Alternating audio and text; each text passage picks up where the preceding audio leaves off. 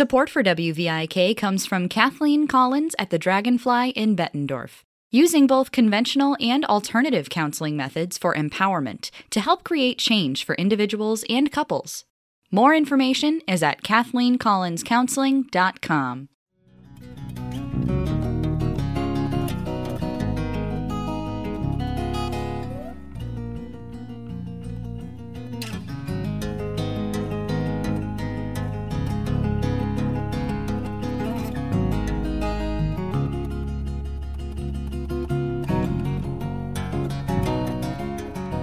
Riverway Stories, essays about our waterways and our connection to them.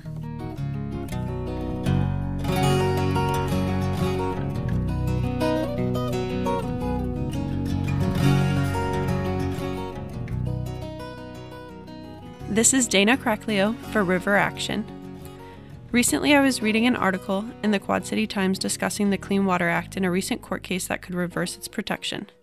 It has been 50 years since the act came into effect, and we started to reverse the toxic degradation of U.S. waterways that the public use. It establishes the basic structure for regulating discharges of pollutants into the water of the United States and regulating quality standards of surface waters. The U.S.'s waterway quality slowly improved as it was protected from dumping and pollution caused by farming. This act feels like it benefits everyone. How could anyone argue against the right to clean water for all? Now, 50 years after the act was first established, its protection of U.S. waterways is at stake. I dug a little deeper to see what the court case entailed. According to earthjustice.org, on October 3rd, Sackett v. EPA was brought to the Supreme Court.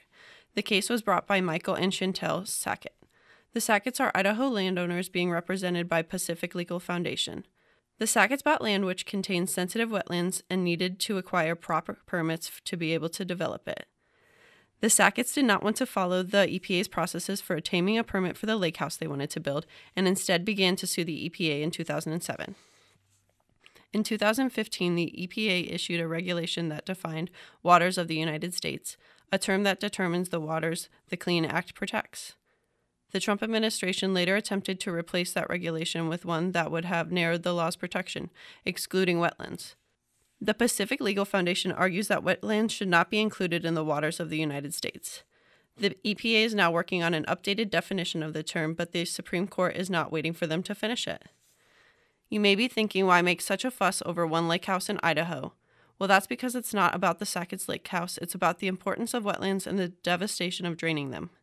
Wetlands are one of the most productive ecosystems in the world, and they are home to many species of organisms and act as natural sponges that trap and slowly release surface water. Wetlands also store large amounts of carbon dioxide, which is very important now and in the future with the increasing amounts of greenhouse gases in the atmosphere. We have already lost many miles of wetlands to farming and land development, and it would be devastating to continue to lose this important ecosystem. That is why it's incredibly important for the Clean Water Act to include the protection of wetlands.